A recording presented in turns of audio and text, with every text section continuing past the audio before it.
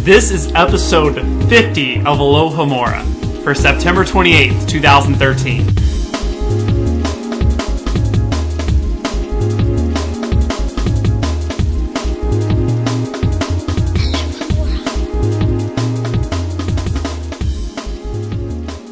Hey everyone, it's our 50th episode. That's so exciting. Awesome. I'm Caleb Graves. I'm Kat Miller. I'm Rosie Morris, and introducing today's very special guest is Jacob. Say hello, Jacob. Hi, how you doing? Great, thank you for joining us. Tell our listeners a little bit about yourself.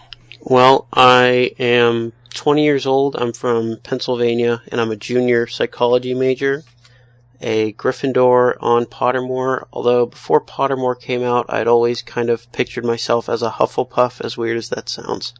Wow. I don't think we've met many people that have had that transition. Yeah, I have a Hufflepuff shirt and everything, so I was. He's like the opposite. He's like the opposite of Eric. Yeah, exactly. So, are you satisfied? Which one do you align yourself with more now? Well, I think it's kind of a self-fulfilling prophecy that now I see myself more as a Gryffindor. Okay. So it's kind of changed the way I think of myself, actually, in a weird way.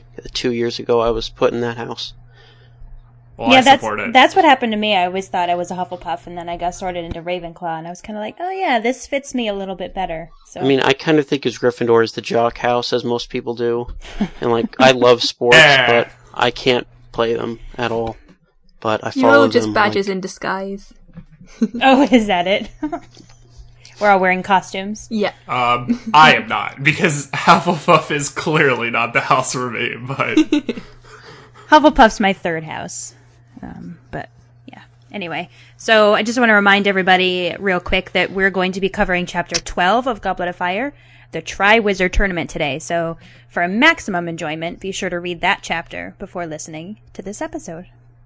But before we get to that, as usual, we will be going back to our discussion from the previous week, which has been, it's Chapter 11, but for me, I haven't been here for a very long time because I've been busy doing my master's dissertation, which is now done and out of the way, thank God. Woohoo! Woo! Thank God. But I've been listening every week, and you guys have had some really interesting discussions, including what was going on from last week. So a lot of the discussion that is mainly on the forums has been talking about the concept of Muggleborns in Durmstrang. And this is a comment by Bellamort, or Bellamore, if you're French. And it's echoed by many of the people on the forums, and it says, regarding whether or not Durmstrang could actually refuse to teach Muggleborns, I don't actually believe the government would allow that to happen, any more than they would allow Muggleborn children not to be trained in the magical arts. An untrained witch or wizard is a threat to the International Statute of Secrecy, thank you, not to mention a danger to the community they live in. There must be some international law in place that requires Muggleborns to be trained, so that they do not pose a threat. I guess it's plausible that perhaps they could go to school elsewhere, I just don't think it's likely. Do you guys follow that idea? I mean, I understand the reasoning, but I think that is assuming that all governments are value-ridden, as this person suggests. Right. What about Ariana? Not to, jump ahead here, but her mother purposely kept her out of school. She didn't go to school. Someone refresh my memory. I think she claimed that Ariana was a squib and therefore wouldn't need magical teaching. Right. Or I think she was maybe...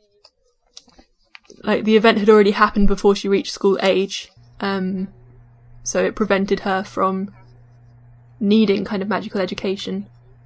Right. Yeah. But it's an interesting thought. I mean, they knew that she was there, so someone could have gone and checked on her. Right. Has it been said explicitly that Durmstrang doesn't have Muggleborns? No. I don't think it has. No. I think that's the point of this discussion. We were trying to work out whether it was, because it's something that Draco claims. I think that they have a different view of Muggleborns, right, and the whole mudblood concept at Durmstrang. Okay. The only, and this is a really good justification that I would maybe be willing to believe that they would have to accept Muggleborns is because it would be involved in complying with the International Statute of Secrecy, because that is an excellent point. Right. because otherwise they are a danger to that breach. I agree with that. And then, I mean, I know that it's kind of the stereotype that school is, darker and only teaches the dark arts or puts the emphasis on the dark arts, but we don't really know that. That's just Draco's kind of hopes and wishes for the school. Yeah, So, people associate Durmstrang with Grindelwald, but Crumb says later that it's kind of a gone by thing, that a lot of people don't do it, just certain people there follow him and, like he said, mark down his sign in their books and stuff. I think Crumb more echoes the modern day view that more things are tolerated and that other people just try to look tough by showing that they supported Grindelwald even though they had no idea what he was about. and just because he went there, I mean, doesn't necessarily mean that he was always that baddie. I mean, look at Voldemort, right? Okay, like, he ended up not being a great guy, but at some point he was a seemingly innocent child. So, like, I always got the impression that he didn't do anything bad in school at all and just kind of bided his time. Yeah. I think he probably did bad things at school. He was just better at covering them up because he knew that he needed to be able to get out of school and take over the power. I mean, we know that the whole Chamber of Secrets was opened while he was at school. All of that kind of stuff. Right. And so this is a comment from The Lost Diadem, and it says, in response to Eric's question about how Voldemort became a darker wizard than Grindelwald when Durmstrang teaches the dark arts and Hogwarts doesn't, I always saw the prevalence of the dark arts at Durmstrang as a result of Grindelwald's power. I get the feeling that Grindelwald might have had a much broader base of support in the countries he was powerful in than Voldemort ever had in Britain, so he was able to influence the school. Deathly Hallows says that Durmstrang was famous even while Grindelwald was there for its unfortunate tolerance of the dark arts, which to me makes it sound as though it became even more tolerant of them in the later years. And that's Deathly Hallows, page 356, I'm guessing. I think that Grindelwald himself contributed to this growth and in acceptance of dark magic. So that comment's basically saying that whilst Durmstrang may have already had kind of some leanings to the dark arts, it's actually Grindelwald himself that made it kind of solidified within the school rather than the school kind of breeding it into Grindelwald. Yeah, I mean, that's kind of like people saying that all Germans are Nazis. Yeah. Like, it's the same type of comparison. I mean, Maybe people in other parts of the world, like where Durmstrang is, think that Hogwarts is a dark place because Voldemort was turned out there. We don't really know. That's true. That's true. Unlikely, That's but very true. And we also have to think that it seems like a lot of things just sort of came together for this perception of Durmstrang, because you obviously have Grindelwald, and then you have Karkaroff come in as headmaster, a former Death Eater, seemingly not long after Grindelwald has left Durmstrang. So that definitely propelled the at least condoning of dark arts. Do you think it has anything to do with their location, seeming as they're so far north and kind of isolated and out there? Like, it's a good place to hide away? I mean, I think that may have been, like, a tool by Joe to sort of, like, emphasize that. I don't know if that's necessarily the reason they are. Right.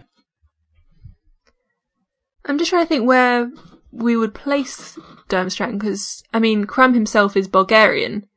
Lots of people have been talking about Russia, and there was a comment, I can't remember who it was now, unfortunately, but kind of referencing the whole idea of Russia, banning gay relationships and everything at the moment, and that kind of linking to the Muggleborn thing, and maybe they could literally legislate and say no Muggleborns in Durmstrang in a similar way. So you do have to kind of realise that it will be in another country. It's not going to have the same ministry as the Ministry of Magic, and it will have different leanings. So it could very well legislate against Muggleborns if they wanted to. And if, the whole country has a darker magic base, then that might actually be true. That's a comparison I never thought about, with the Olympics and all that stuff that's that's currently going on. Yeah. I never thought about that link before. It's interesting that you can still make links to popular culture and actual culture today when this book was written, however many years ago now. It's still going on. So the next comment is from Pigwidgeon, and it's still talking about Durmstrang, but looking at a slightly different idea about it. And it's the concept of Draco talking about Durmstrang and whether or not he would have fit in at the school had he gone. And it says, I also think that Draco would get his butt handed to him at Durmstrang. He's a small kid compared to many of the other boys at the school, and they seem a lot tougher. He'd learn his place really quickly, and probably lose a lot of his stuck-up attitude and try to blend in with the crowd. That is, unless Lucius is friends with some Northern European Death Eaters that have kids that Draco can make his bodyguards. I'm not sure if they take the attitude or not, though. It'd be interesting to see Draco in that situation. Yeah, I've always said that I don't think Draco is the big baddie that, he comes across to be, that most of it is fear and all of that. So I agree with this comment. I feel as though he would not be quite the person he is if he was it Durmstrang. I still don't think he would try to blend in with the crowd. He's definitely one of those people that needs to stand outside of the crowd. Well, yeah, I mean, that's true, but, the rest of it here, I definitely think that he would get his butt handed to him, to quote this quote. I think if he tried to show that he was really skilled in the dark arts, he would, but I'm sticking to my thought that Durmstrang isn't really as bad as we think it is. But, I mean, it's not a prison. I mean, we're talking about it like it's a prison, kind of. That's true. And I mean, after Karkaroff left, it probably changed quite a bit from whatever it was at this point, too. Leading on from this comment, in direct relation on the forums, we have Stone Hallows talking about the concept and saying, this is an interesting thought, and it led me to think that maybe we are on the wrong track with the whole Durmstrang and Grindelwald thing. It's possible that, like I was saying before, Grindelwald is just as bad as Voldemort, but we don't see the horror as much because it was in another country. Perhaps in that country, people would react just as violently to supporters of Grindelwald as we see the trio and others react in our story. I'm sure there are supporters that would agree with him, just like Voldemort's Death Eaters, but a lot would also disagree. And like said above, they are going to be a lot bigger than Draco, and certainly able to knock him down a few notches. So that's kind of going with what you were just saying, Jacob, that we're only seeing this through kind of our Death Eater tinted glasses. Not everyone is split into good guys and Death Eaters, as Sirius later says. And we're seeing this whole Grindelwald was an ultimate evil thing, but we're not looking at the resistance to Grindelwald, which we know was in existence because obviously Dumbledore stood up to him. Is that going to be the next marketing thing that Warner Brothers puts out? Death Eater tinted glasses? What would that look like? The world would be black. I hope they'd have all of the markings on, like the Death Eater masks. They were quite cool. Be like the Wraith world. Yes. You'd see all the other Death Eaters. You'd be called This to just Voldemort. This made me think, though, what we're exploring here with these comments, this is totally what, if Joe was going to write another book. Yeah. Not a prequel to Harry's story, like with the Marauders, because I still don't think she will ever do that. But this is like a completely different story where, I mean, I totally could see her writing this book. Definitely. If you're going to write a different story, you need a different bad guy, and she's already got a ready-made fight against evil that she could talk about if she wanted to. But guys, she's already writing Fantastic Beasts. Right, so. But that's not going to last forever. I'm I'm lighting her up. Joe, I'm telling you what your next project That depends is. on how many movies it's going to be. Right. Which we still don't know. She clearly can multitask. She's got the screenplay and more Galbraith books coming on the way. Yeah, but those are already done. Those are already written. One more is written. Right. Well, how do we know it's only going to be two? She's going to write more than 2 of those. You don't know that. Oh, yeah, I do. Definitely. Mystery, detective Did she tell novels. You? Yeah, we talked about it last night. But, okay. No, but in actuality, mystery, detective novels, no, it's not going to stop at 2. It won't. No, I mean, that's true. But even if she were to do that, it probably, I mean, look how long it took her to break between Potter and this. So let's pretend there's 2 movies. So that's about 5 years. So then we're looking at 2018. So it'll be another 5 years from that. I'm going to live for a long time. So 2023, if she even decides to do it. So we're looking at least 10 or 12 years. So it's fine, I'll wait. Don't hold your breath. Yeah, I will. Okay. Start I'll now. be 70 I'll time year olds. camping out for the Grindelwald movie. I would so be there. Just It'll be saying. our kids. The next generation camping out for the next generation of Potter books. My kids will be in their 20s if I ever get around to having kids. I'm a lot older than you guys, don't forget. Go ahead. That's no reason for them not to camp out. No, that's very true. Okay, moving on to a lighter discussion. Another great point from last week's episode was the Ron and Percy comparison. And this is a comment from Cassandra1447. And it says, great comparison, but I think Percy and Ron have very different focuses. Percy focuses on status and appearance, while Ron is concerned with comfort and having functional nice things. Percy wants to be successful and respected, especially by his peers and superiors, while Ron wants a nice life. And kind of directly linked to that is a comment by Lily Rose, and it says, I actually think that Ron has an interest in status and has as much interest in status and appearance as Percy. What he sees in the mirror of Erised, his heart's desire, is not only being head boy and Quidditch captain, but being better than his brothers. When Ginny dates Dean and calls Ron out on his lack of experience, he brazenly dates Lavender, not because he likes her, but because he wants the status symbol of having a girlfriend, even to the point of hurting his best friend. His anger at the dress robes is not for lack of comfort, but because they are not as nice. His attitude in selecting a date for the ball, and his attempt to pick the best girl there, Fleur, shows that he's not looking to have a good time with a nice girl, but he just wants a good-looking girl so as not to look like a loser. Percy and Ron's ambition is the same, but because Ron is more accepted by his family and tied to the Order because of Harry, he tried to outshine everyone by rising in the Order rather than in the Ministry. I think one of the reasons Ron left Harry was because he thought the quest would be glorious and easy, and it turned out not to be either of those things. So some two very different views of who Ron Weasley really is. What do you guys think? I agree with Lily Rose.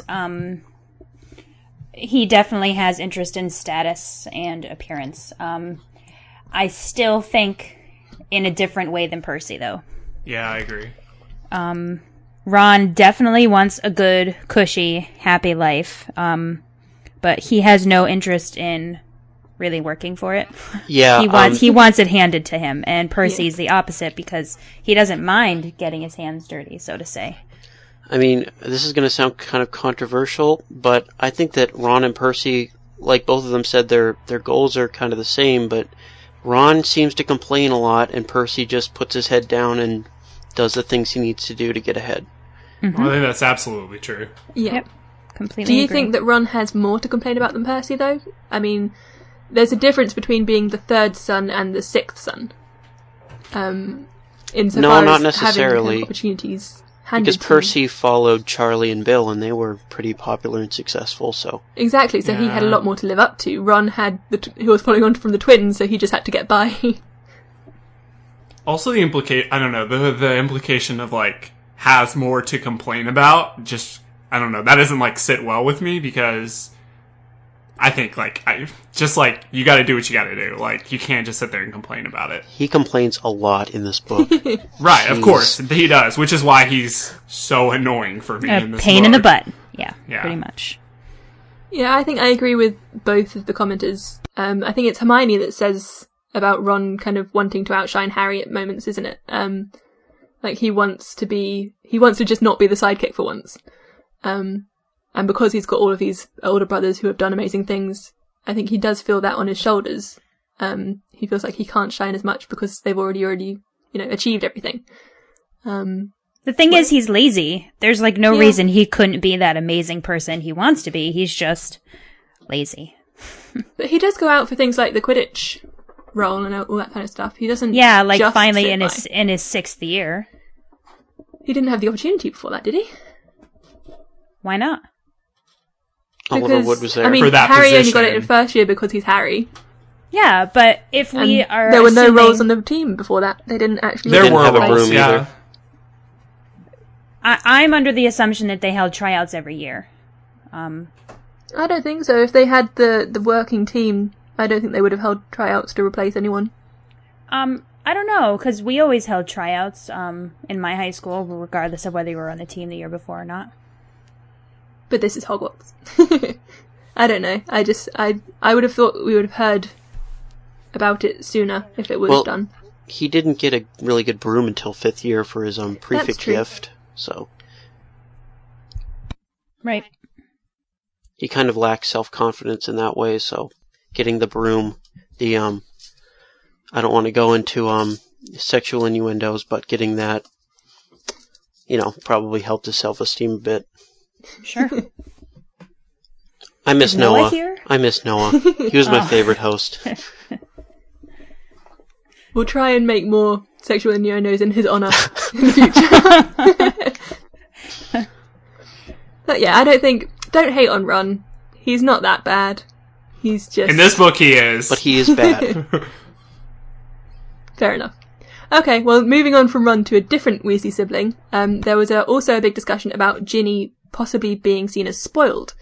And there's loads and loads of different comments on the forums about this, and I've picked one that is slightly different from the rest of them. So if you agree or disagree with this comment, definitely make your way over to the forums and join in the conversation. But this is a comment by The Pensive, and it says, "I do not think she is spoiled at all. In fact, quite the opposite. I feel like she gets coddled and overprotected by Mrs. Weasley because she is the only daughter, and apparently Mrs. Weasley really wanted a daughter. And so in most ways, she has it worse than Ron and the other boys. We get to see her complain about this a few times in the books. Often we see Mrs. Weasley trying to keep Ginny away from the action, telling Fred and George to set a better example for her. Even at Diagon Alley, the trio shop together, but Ginny is always taken by Mrs. Weasley. She is not allowed as much leeway as the others. I would be tempted to say it is a gender thing, but then Mrs. Weasley has no problem with Hermione going with Ron and Harry, so it seems to be a Ginny-specific protection." She's not spoiled, she's just coddled.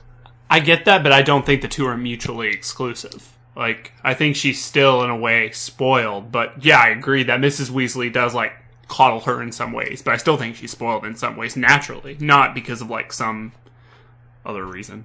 I think that, as the youngest, I'm not, the youngest of 7 or whatever, I'm the youngest of 2, but, my mother treated me very much like this when I was younger, too. It's just my brother was older and more responsible, got to do more things on his own, and I always stuck with my mother. And I think that would be the same regardless of if I was a boy or a girl. So I think that that's what's happening with Ginny here. How different do you think the Weasley household would be if they never had Ginny? Because I have a friend who has 3 younger brothers. It almost seemed like they kept trying to have a girl, but it just never happened. And it's such a boyish house. They love football and they watch it every Sunday. Stuff like that. I can't even imagine what their house would be like if there was a youngest girl, I think Mrs. Weasley would have a lot more gray hair. Poor woman. I do think she would coddle her youngest child, no matter if they were a girl or a boy. If it stopped at Ron, I think it would be Ron that was always being protected. Yeah, I agree. But then Ron and Ginny are only a year apart, so I don't see why she treats them quite as differently as she does. But in regards to Ginny being spoiled, I don't see it. Her attitude, I don't think, shows any kind of expression of being spoiled. She knows that she's coddled and she will want to be her own person. And even in terms of physical items, she's always got secondhand stuff, even if it's not hand-me-downs from her brothers, because they can't afford anything else. She's not she doesn't see everything that needs to be gifted to her, in the way that being spoiled would mean. So yeah, I disagree with you guys if you thought that she was spoiled. Speaking of hand-me-downs, do you guys think there's financial assistance from the ministry in the wizarding world? There must be. Well, Dumbledore mentions it to Tom Riddle that there's a fund for helping with Hogwarts stuff. I figured that was just because he was an orphan. Just because he was an orphan that he got that. No, I think that would be for anybody who was. Think about Hermione. Would she have been given money from the government, or would they have had some kind of exchange rate from Muggle money? An exchange rate. Yeah. Because I think we've seen her parents exchanging money at Gringotts. Well, I'm not talking about Hogwarts specifically. I'm just talking about living, because at one point the Weasleys had 7 kids in the house, wouldn't they have? So that's a lot of mouths to feed with only 2 parents, one of them working, the other one not. Yeah, but don't forget they can transfigure food. So if they have food, they can transfigure it into more food. They just can't make food appear. So you wouldn't need money to buy food or anything like that. I'm not sure if that's true, but that's another discussion, I suppose, about science. But I think that's partly why the burrow is where it is as well. I always saw them as being relatively self-sufficient, keeping chickens and all of that kind of thing. I see. Okay. Yeah. Which, I mean, there would be some kind of cost in upkeep, I'm guessing, but not as much as you would if you were living it in a Muggle life. Right. I don't know, but anyway, that's the end of our comments from last week. There's obviously a lot more out there that you guys can read if you go to our forums or look at the discussion on the episode post from last week's episode on our main archive. And speaking of last week's episode, we're going to jump into the podcast question of the week responses. And I believe this question was Caleb's with some influence from Eric. Is that how this worked? Okay, so the question says that in the chapter, so last week's chapter, Chapter 11, it says, we hear Amos talk to Arthur about the situation with Mad-Eye Moody, the lead up to less fortunate things for Mr. Moody. But we never find out what exactly happens between he and Barty Crouch Jr. How was Crouch Jr., who was locked up in the basement for so long, able to subdue and incapacitate one of the greatest Aurors to ever live? And there was a lot of responses. A lot.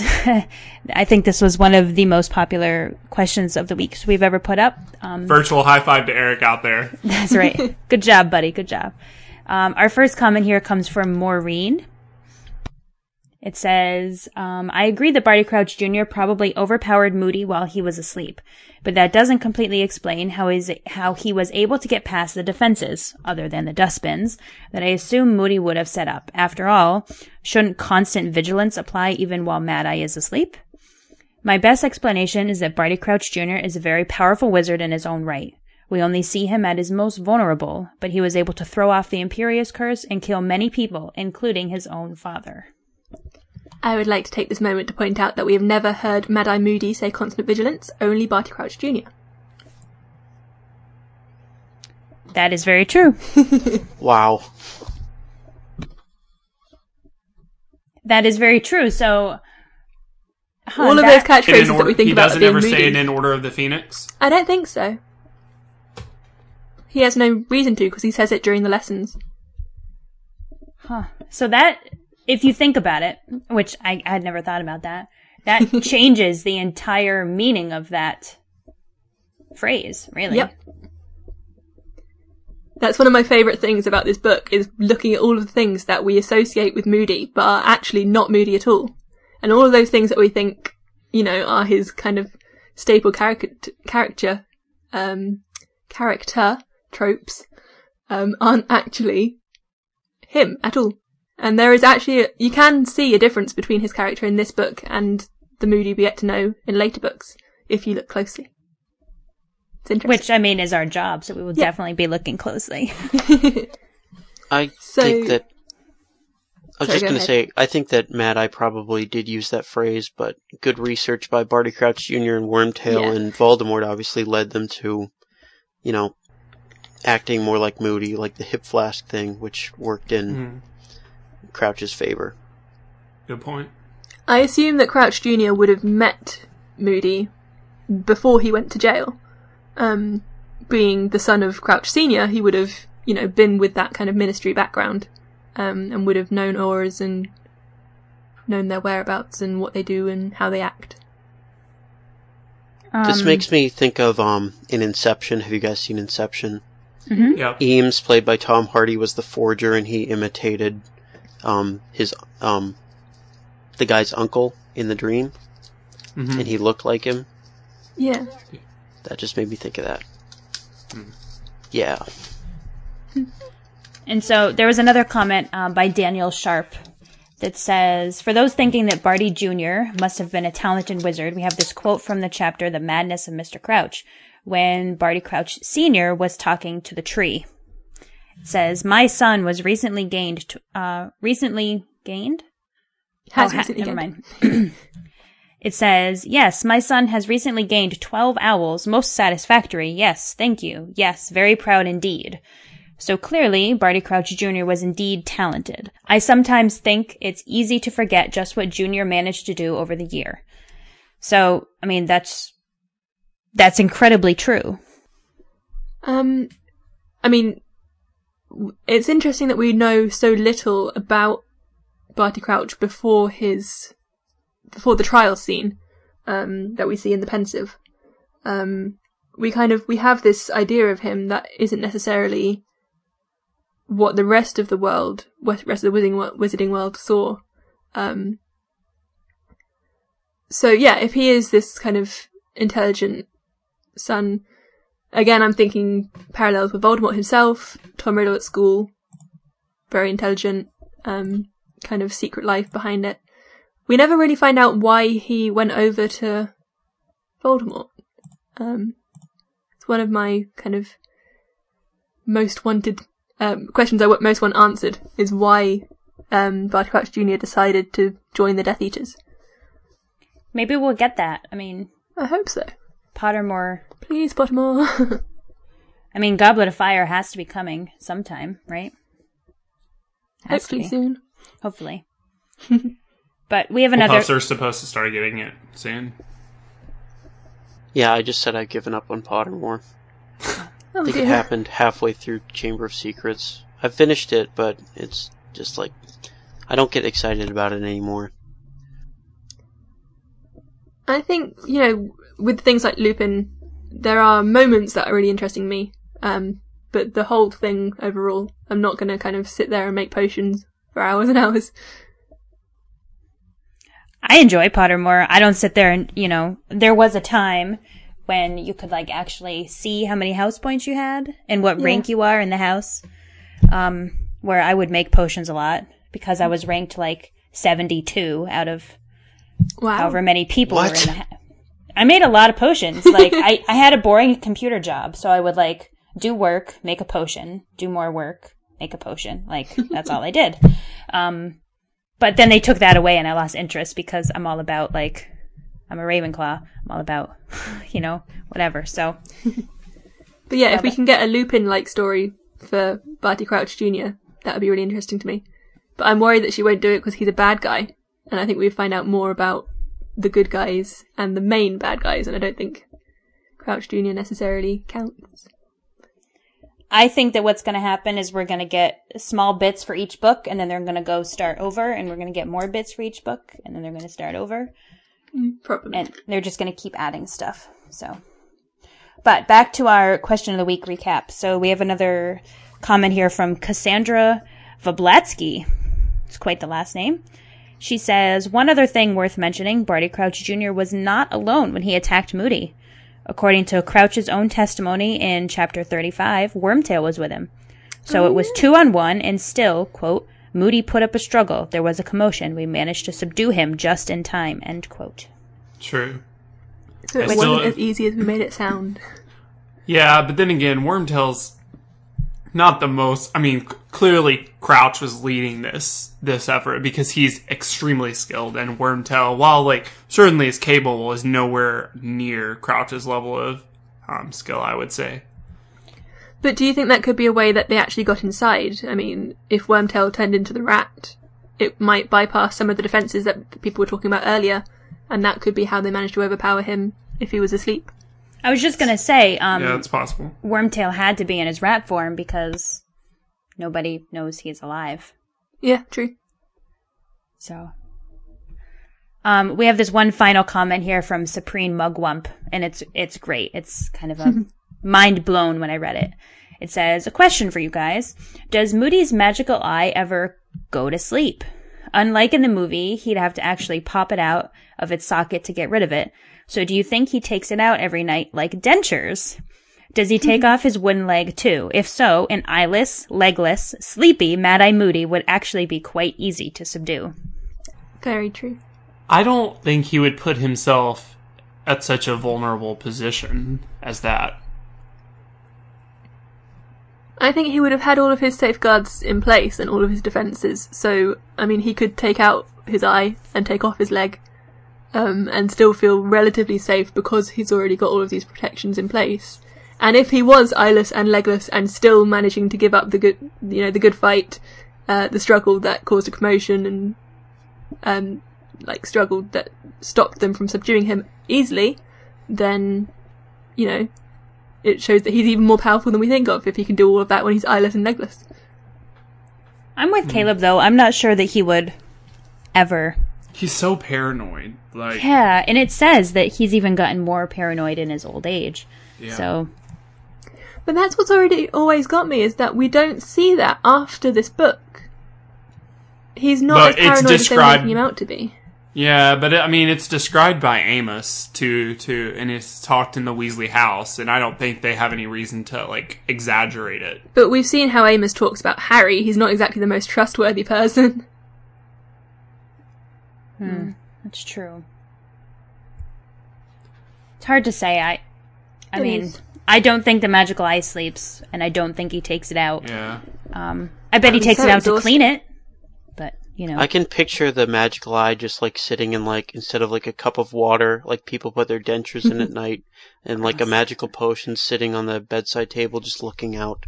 Ooh, yeah.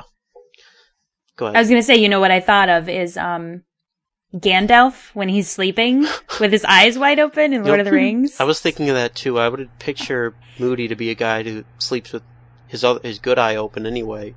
Yeah, that's so true. It was just really funny. That's all. I could picture it.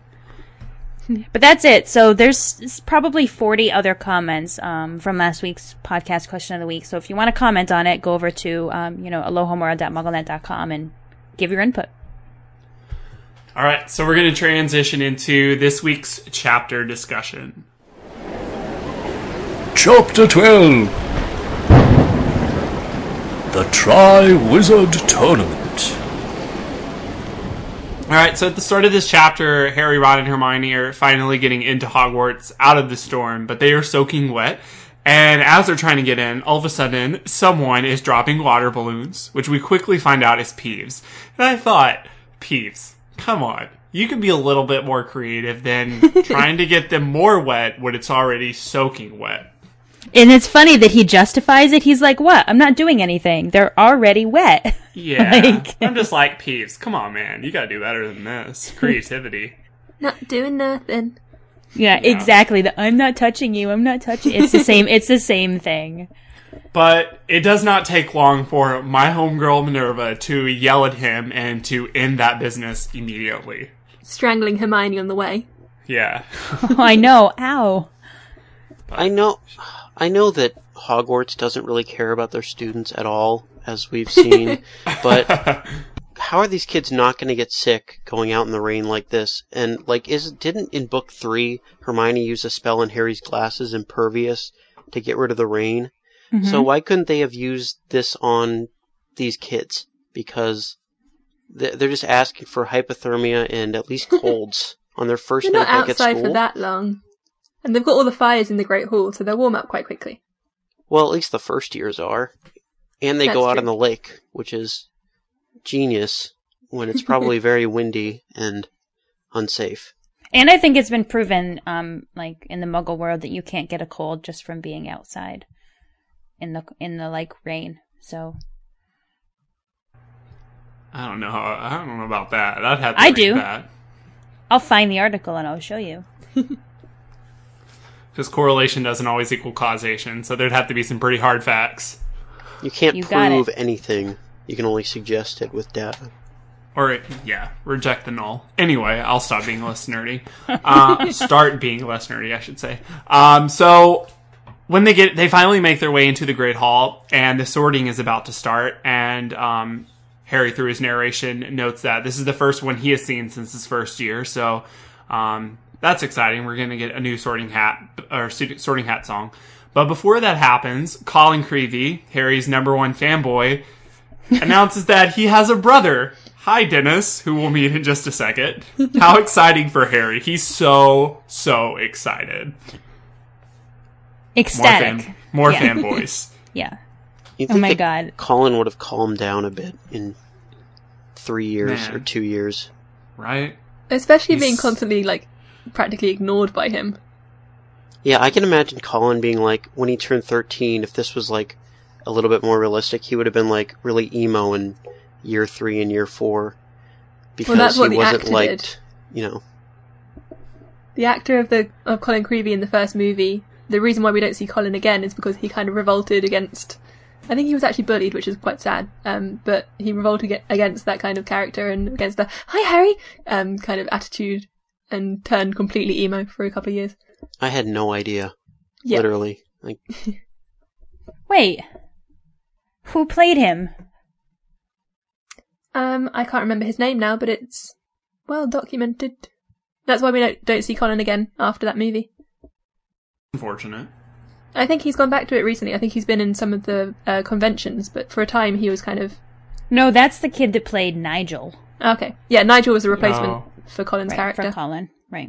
So the topic comes up for discussion as to whether Dennis will be in Gryffindor like Colin. And I think it's Harry asks, do siblings always go in the same house? Because, of course, he's worried Dennis is going to be overbearing as well. And Hermione points out that no, because identical twins Parvati and Padma are in different houses. Parvati, of course, is in Gryffindor, Padma is in Ravenclaw. And this is obviously, we know this, and we may have even talked about this before, but I think we should, like, take a moment to think about this. Like, because this is strange, because they are identical twins. But that's identical in appearance, not in personality. Right, and but... houses are determined by personality. Right, but... For the most part, I mean, identical twins are very similar in personality, especially if they're raised in similar environments. Nope, completely wrong. Some of them are, sure, but some of them are the two most different people you can meet, even if they look the same. I didn't say all of them. I said a majority of them. Perhaps, but I don't think that's true either. I mean, some of them kind of revolt against the idea that they are the same person and therefore become very, very different. But, I mean, there's a set of twins that lives down my street. They are identical, but they are the most different people you will ever meet. Okay. Right, that's kind of what I'm trying to get to. I think you're rushing ahead of me, because I'm saying it's the majority of the cases where identical twins are like that, but there are obviously cases that where they're not exactly the same. And I think this is a way that Joe put these characters here to show how choices can really guide people differently, regardless, even in a case where identical twins are presented. I'm trying to think of the twins that I have in my family. I have 11 sets of twins in my family, which is kind of crazy. And that's only in 2 generations. And my mother is actually a twin. She has a twin brother, so I'm not sure she's relevant to this conversation. But I would say probably only 4 or so out of the 11, again, not counting my mother, so I guess 4 out of the 10, I would see as totally and completely different people. The other 6 are definitely more similar than they are different. So I was just trying to think of where I would place them. And I think it's quite interesting that we have 2 sets of twins within the books. I mean, we've got the Weasley twins and obviously the Patil twins. And they're both identical sets rather than, twins that aren't identical.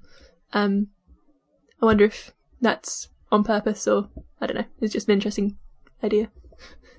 If you're going along with what Caleb's saying, that they are there on purpose to show this kind of choice aspect, I wasn't it would thinking make more sense to be identical.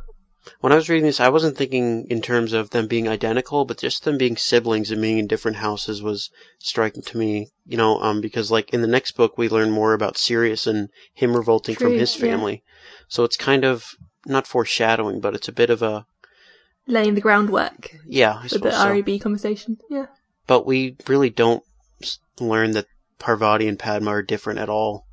They don't really say much or do much in the series, unfortunately.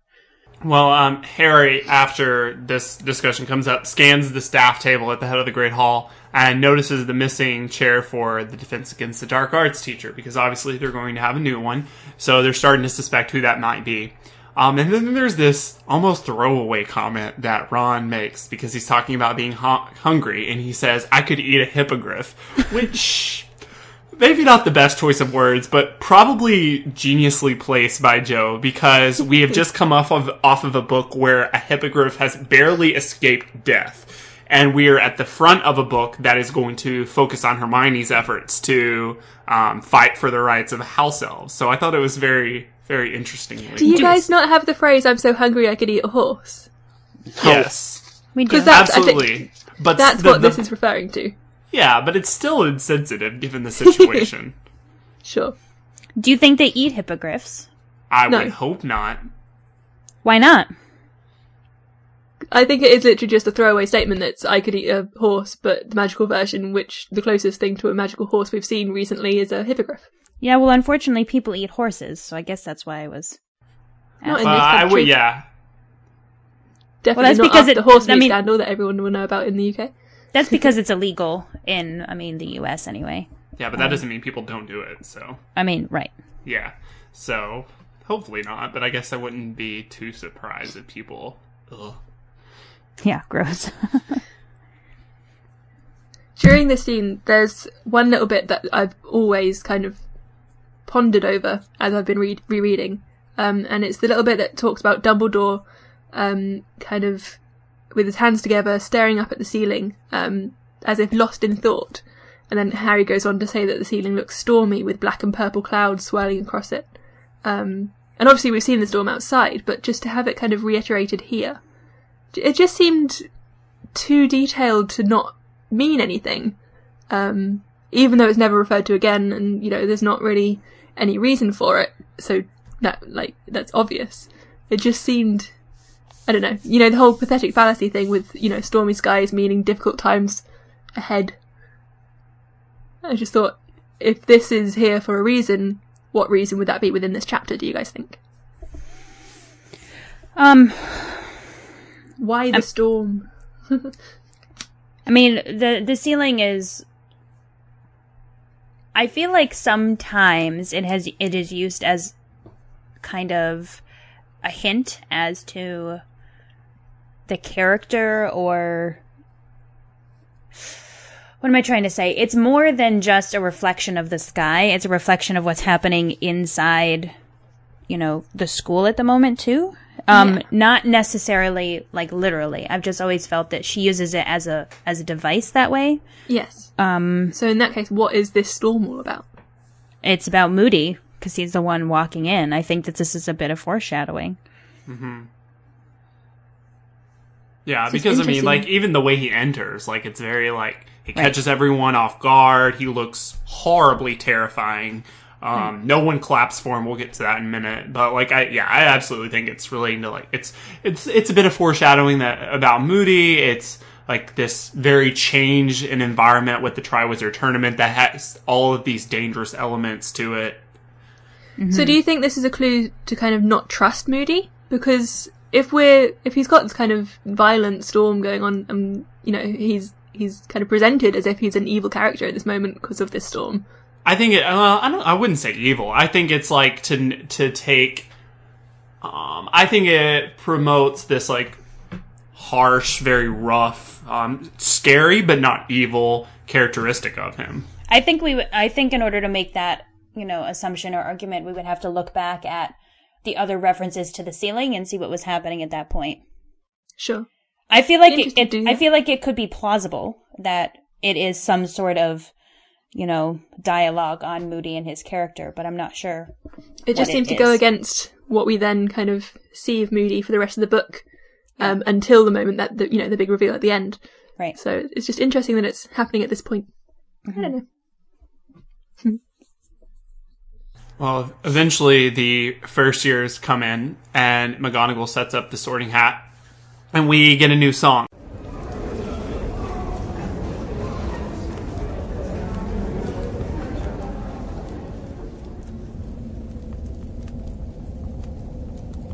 A 1,000 years or more ago, when I was newly sown, there lived 4 wizards of renown whose names are still well known. Bold Gryffindor from Wildmoor, fair Ravenclaw from Glen, sweet Hufflepuff from Valley Broad, shrewd Slytherin from Fen. They shared a wish, a hope, a dream. They hatched a daring plan to educate young sorcerers. Thus Hogwarts School began. Now each of these 4 founders formed their own house, for each did value different virtues in the ones they had to teach. By Gryffindor, the bravest were prized far beyond the rest. For Ravenclaws, the cleverest would always be the best. For Hufflepuff, hard workers were most worthy of admission. And power-hungry Slytherin loved those of great ambition. While still alive, they did divide their favorites from the throng. Yet how to pick the worthy ones when they were dead and gone? 'Twas Gryffindor who found the way. He whipped me off his head. The founders put some brains in me, so I could choose instead. Now slip me snug about your ears. I've never yet been wrong. I'll have a look inside your mind and tell you where you belong. That's not the song it sang when it sorted us.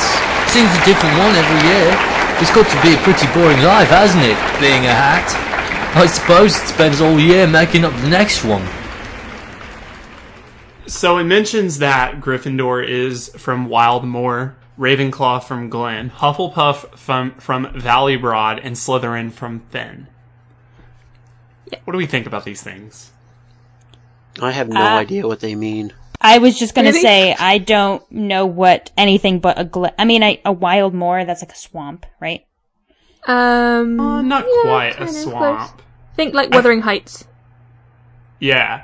That And also, reference like- is lost on me. Okay. Oh, that's so sad. I know.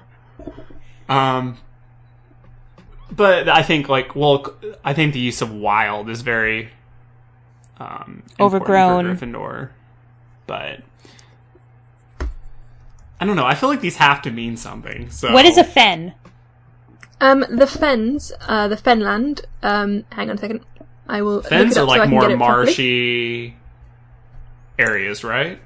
Yeah, I think so. Almost swamps. It's kind of Cambridgeshire. It's marshy regions in the east of England. So to me, the wild moor would be kind of maybe Exeter, Dartmoor, that kind of region, southwest. Fenlands would be southeast. Glen is more likely to be north, so kind of more of the Scotland area. And the valleys are Wales, so Hufflepuff could be Welsh. Kind of, you've got a nice sweep geographically of England there, and Ireland and Scotland and Wales. All of that lot. Kat, I don't think you'll complain that Ravenclaw's a herald to the Scottish Highlands, possibly. Nope, I am perfectly fine with that because that's pretty much one of the most beautiful places I've ever seen in my life. So It was, for sure. I'm down with that. But moving on to more about the houses, there isn't really anything new about Gryffindor and Ravenclaw. It mentions Gryffindor wanted the bravest, Ravenclaw the cleverest, but there is a bit of a different language for the other 2 houses. It mentions that Hufflepuff is hard workers, which I don't think it mentions it that way in the first book, right? Because Hufflepuff is I'll take the rest, right? Right. Yeah. First book. And most worthy of admission, which is like so. Well, it says that hard workers are the most worthy of admission, right? For Hufflepuff Heart, yes, exactly. So that I think that just means that the hard workers for that house. I think this is Joe trying to give us a break. We've had a couple of years of everyone going, oh, no one wants to be Hufflepuff. This is her going, no, they're the hard workers, they're the good ones, come on. Unfortunately, I think that is never going to change. People hate on Hufflepuff so bad. I know, but there are so many of us. I know, I don't get it. I really don't. I mean, I have no problem with Hufflepuff whatsoever. Hufflepuff and proud. It also mentions that Slytherin is power hungry, which is definitely different than what we've heard. I mean, we may have had this idea of Slytherin, but the Sorting Hat has not said it this way, which obviously using that phrase definitely evokes a negative connotation. Yeah, and I like that it's, power hungry is used in describing Salazar himself, which, I guess fits in with kind of what we know about him, just the little bit we learned from Chamber of Secrets. Mm-hmm. I'm kind of really, I really dislike the way that Joe paints Slytherin in these books. Because we hear it from Ron and Harry's mouths that this is the house that's put out more dark wizards than any other house. And I can't think of a dark wizard who has come out of another house besides, maybe Wormtail, but I don't really see him as evil at all, really. I just think he... Maybe Barty Crouch Jr. We don't know what house he was. Yeah. That's true.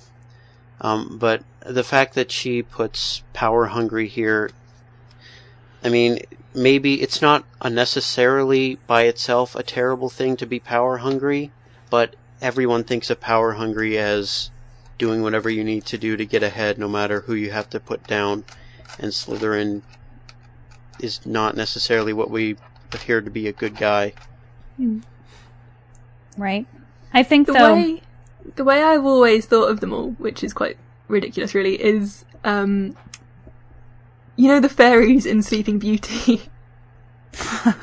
Where you've got the 3 fairies who give the good gifts, and then you've got the one that wasn't invited and turned up late and caused all the problems and cursed everyone. I always see Slytherin as that fairy that wasn't invited. Oh no. Because he is the power-hungry evil person that no one really wants around, but they have to put up with because he's always making problems. See, as Slytherin is my second house. Same. For sure.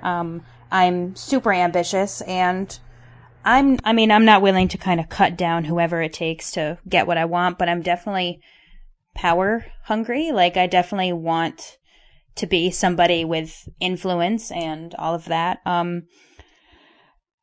So, knowing that, I would hope that nobody out there thinks that I'm evil. But I definitely agree that the way that they're painted in the books, I think, isn't the best way to be painted. But it is through Harry's point of view, and we have to remember that. So. That's what I was just going to say. He says things like, they don't look like the most friendly lot. I think he said that in the first book. He's constantly setting them up as really bad people. And there has to be, protagonists and antagonists in a book. Yep. So. Yep. And it also makes it more interesting when the antagonists aren't from Slytherin. Right. Breaking the norm. Mm-hmm. Yeah. Well, also, it mentions the hat is Gryffindor's. It mentions that in the song, which I actually can't remember. Is this the first time we actually learned that the hat belongs to Gryffindor? Because I can't remember if Chamber of Secrets, if it says that. I think this is the first. I think we learned that it was his hat. Because we obviously know in Chamber of Secrets, Harry gets the sword from the hat, and Dumbledore points out that the sword is Gryffindor, but I don't think he mentions that the hat belongs to Gryffindor. I don't think he does either. Yeah, so that's an interesting point of information, that we now know the hat is Gryffindor's, and it also mentions the put some brains in me, which is an interesting way of imagining this happening. Physical, obviously it's not, we hope it's not physical brains. I've always been curious as to how that has worked. Yeah. How they've put their intelligence into an inanimate object. The Sorting Hat is a Dalek. That's what it is. There's some little thing living inside of it. I don't know what that means. I don't watch it, so... You don't know what a Dalek is? I don't watch Doctor Who. Oh, dear. Well, everyone who watches the show gets it. But yeah, so... Some kind of magical artificial intelligence. Yeah, exactly. Pretty much. Maybe they shrunk like a little person and put it inside the hat. Who knows? That would be more ethically improper. Wizards and ethics. That's true. Maybe it's like when Dumbledore, with paintings, how you have to teach your painting things about yourself. Maybe they each taught the hat stuff about themselves. Oh, that's a cool thought. Maybe that's where the idea came for the portraits in the headmaster's office for that. That's possible. That's a good thought. Good thought. The feast starts, and as the food is appearing and they're getting ready to dig in, Nearly Headless Nick mentions trouble in the kitchens earlier with Peeves. how Peeves wanted to attend the feast, and that there was a ghosts council where the Fat Friar was down for letting him, but of course the Bloody Baron just probably mumbled and groaned, and that was a no. But the cool thing here is there's a ghost council. Like, what other things might they discuss about Hogwarts? Everything that happens in the ghost world. Yeah. Everything. And are the other ghosts, like, there? Or is it just the 4 house ghosts because they're the ones that make up the council? I see it like a town meeting where they're like the selectmen sitting up front. And then the rest of like the town or the other Hogwarts ghosts are all in the audience. You know, visiting and give their opinions, and they all have 30 seconds to say what they want to say. I just have this whole thing built up in my head, obviously. It's very exciting. But more importantly about this point is it introduces that house elves, in fact, work in the kitchens. And it mentions that over 100 do. And there's this comment by Nick, and it clearly, like, dates his, like, it's dating for when he was alive. Like, an idea that would have certainly been a common one for people back then. That it says that's the mark of a good house elf, isn't it? That you don't know it's there. Which is so wrong to say. And obviously throws off Hermione. She's very upset by it. It's what people would have said about servants in exactly. Victorian era or before. Right. But it's obviously very problematic to say. Yes. But a very good use of Joe to introduce the house elves element in Hogwarts. I'm wondering, though, like, how... We know food can't be magicked, so right. Where did they think it came from? Think about it. I can't believe it's not mentioned in, like, Hogwarts of History or something. Right! That's a good point. How does Hermione not know? That's a good point. She's definitely read that book. I mean, obviously. Huh. It's just obviously considered, you know, such a minor detail that it's not even considered important in that book. That's how little they think of house elves. Huh. I'd never thought about that. That's depressing. Would you guys join SPEW? I don't know. Like, that'd be hard to say for me back at that age. Yeah. They enjoy their jobs and they like what they're doing, so... Right. There's clearly, like, issues elsewhere, but, like... Yeah, I don't know. Because you're getting into things like... If you're living in a society where there are other races that could exist at the same level as you, like, I'm obviously speaking race, like, other, like, species. That's what I meant. Like, that's a really, like, complex thing to consider unless you're really, like, in it. Okay, so Dumbledore gives his speech, and one of the first things he mentions is that there will be no House Cup, which obviously creates a very big stir in reaction of the students and lets us know that something is very different about this year. And before he can really get into explaining what's going to happen, we get the scene where Moody enters. I think it's very appropriate and very good use of text by Joe that a flash of lightning welcomes him, and that's what shows the students his face, which the quote from the book is, "Every inch of skin seemed to be scarred," and we also see this electric blue eye. I mean, he's presented basically as a monster. Well, and too, if you think about the fact that it's lightning that introduced him, and Harry has a lightning scar, lightning is kind of seen as like the mark of evil. Right. And I think that this is, again, some sort of like clever way of her using the influence of the ceiling and the weather outside and all of that for the symbolism, like a clue as to who Moody really is. Right. So. Today's OGM. OGM. Obligatory genius moment. Yep. Totes. And it's funny because I was just thinking about this. I was looking it up about what lightning symbolizes. And it's the loss of ignorance. Huh. So, I don't know if Interesting. that means anything significant to us, but thought it was interesting. Very interesting. Oh, and it says, in dreams, lightning is a symbol of a terrible event and negativity. I've always associated it with, you know, Frankenstein and that kind of thing, so... Yeah, and this is a very Frankensteinian moment almost. Yeah. You know, like a monster emerging as the doors open. And as Dumbledore announces Moody as the new Defense Against the Dark Arts teacher, sadly for Moody, only Dumbledore and Hagrid applaud. But maybe not sadly, because Moody, it says, doesn't really seem to care. And kind of we brought up how we don't really necessarily know the real Moody that well. Definitely not in this book. Do we think the real Moody would have handled his entrance differently, would have handled a lack of applause differently? I mean, it's so hard to say because the Moody that we meet after he's been imprisoned for a year is probably very different from the Moody 2 days ago in this book.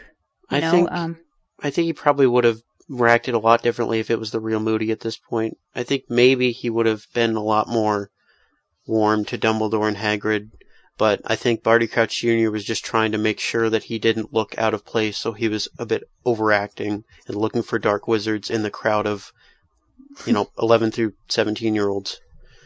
So the only time we really see the real Moody in this book is in the pensive scene, which we will obviously get to however many chapters ahead. But he's very arrogant in that book, in that scene, I think, when he's talking about catching the wizards and he took a chunk of his nose with him and all that kind of thing. So I think, like Kat said, the version we see after this book is a different Moody because he's more humbled by the fact that he was caught and captured for the year. And more terrified, I would assume. Yeah. So I guess the Moody that would have entered the hall at this point would have been more arrogant and would have probably been more sure of himself, but at the same time everyone's describing him as paranoid, so I don't know. I don't think he would have been late. I've always thought it was weird that he was allowed to enter late and Dumbledore didn't comment on it or anything. It was just a bit strange. So Dumbledore finally gets to announce that the Triwizard Tournament is what is coming to Hogwarts this year, and he gives a little bit of history on it. Fred yells before he even gives this history, though, because he seemingly already knows what this tournament is. And then, because I think is the quote, "Are you joking?" He goes, "You're joking!" Yeah. And Dumbledore transitions, wants to tell some joke. But McGonagall is not here for the joke. Does not think this is the appropriate time. So quickly I want to hear it. I want to hear it.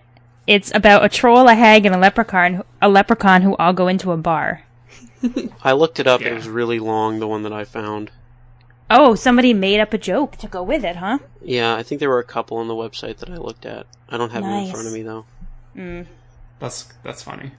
Probably not as good as the Japanese golfer joke, so... Wasn't dirty, no. Oh, okay. But Dumbledore gives us a little bit of history of the Triwizard Tournament. It's 700 years old. It has seemingly always been between the three schools, Hogwarts, Beauxbaton, and Durmstrang. And it did occur every 5 years until too many deaths, which makes sense that would put a stop to things. Hey, they're showing that they have feelings. These wizards. That's good. Right. They care about their students. I mean, they did then anyway. Yeah. Then he mentions that now it's back because of the hard work that occurred between the Department of International Magical Cooperation and the Department of Games and Sports, who handled the recent Quidditch World Cup so well, and we suddenly have so much confidence in their ability. Huh. I wonder if we should be taking that with a grain of salt. Like, that's something I'd never thought of, that they're the ones who just put on the World Cup, and this probably will end just the same way. And guess what? It does. Huh. There's a lot of detail in this chapter that could be seen as foreshadowing, isn't there? A lot, yeah. Way that more you just than wouldn't see in the first time round. Way more than I ever noticed before. So, and we also learned, probably most importantly, that one of the new regulations for the Triwizard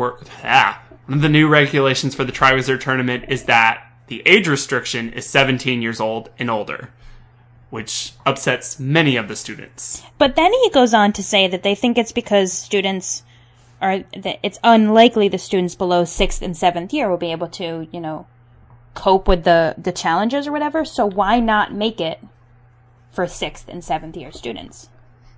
They did. No, they made it for 17-year-olds. Well, because 17 is Which the year is- that you come of age, so... Right, I know that, but it seems like... It's considered an adult risk. Yeah, so I see what you're saying, Kat. And the reason is because, so everyone who is 17 is at least a 6th year to, like, have that experience, but not all 6 years are 17. So, like, I know. So they get by making sure it's 17, they get, they cover the basis of everyone having at least 6-year experience, but also, like, the legal aspect of being of age. Yeah, but they don't give a crap about legality. So, like, I just think that it would be... What are the odds that... probably 5% of the 6th-years are already 17? So, basically, they're saying, sorry, if you're, anything but 7th year, you're not going to be able to participate in this. But we're also taking away your Quidditch and all of that. It just seems a little too restrictive to me. I think it would make more sense if it was for 6th and 7th years. Well, it's mainly a tool to make Harry stand out, isn't it? Sure. Make him the underdog. Sure.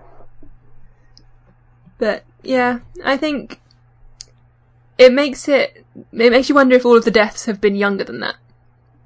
And if you are 17, then you have probably been through most of Hogwarts and know more magic than most of the people that are younger. So you do have a better chance of getting to the end without undue risk. But I think that that's proved wrong immediately by the fact that Harry makes it through. Yeah, but he's got help. Yeah, but everybody gets help. As it says that cheating is also a tradition of the Triwizard Tournament. I just think about it, like, if Crabbe were 17, he's less able than, probably Colin Creevey at this point to enter the tournament. But then Crabbe's probably not going to be selected by the Goblet of Fire. So. Yeah, but, I mean, we don't know what criteria the Goblet uses. If they put an age restriction on it, then, I'm just saying, I think it's a little silly. I'm with Fred. I think George. the whole 17 thing is more important in the Wizarding world than you're giving them credit for. I mean, Mrs. Weasley goes on and on about the fact that, when the twins turn 17, there is a big thing about that in later books. I don't know, the age of consent type thing, or the age of adulthood or whatever it is, seems quite important in the Wizarding world to me.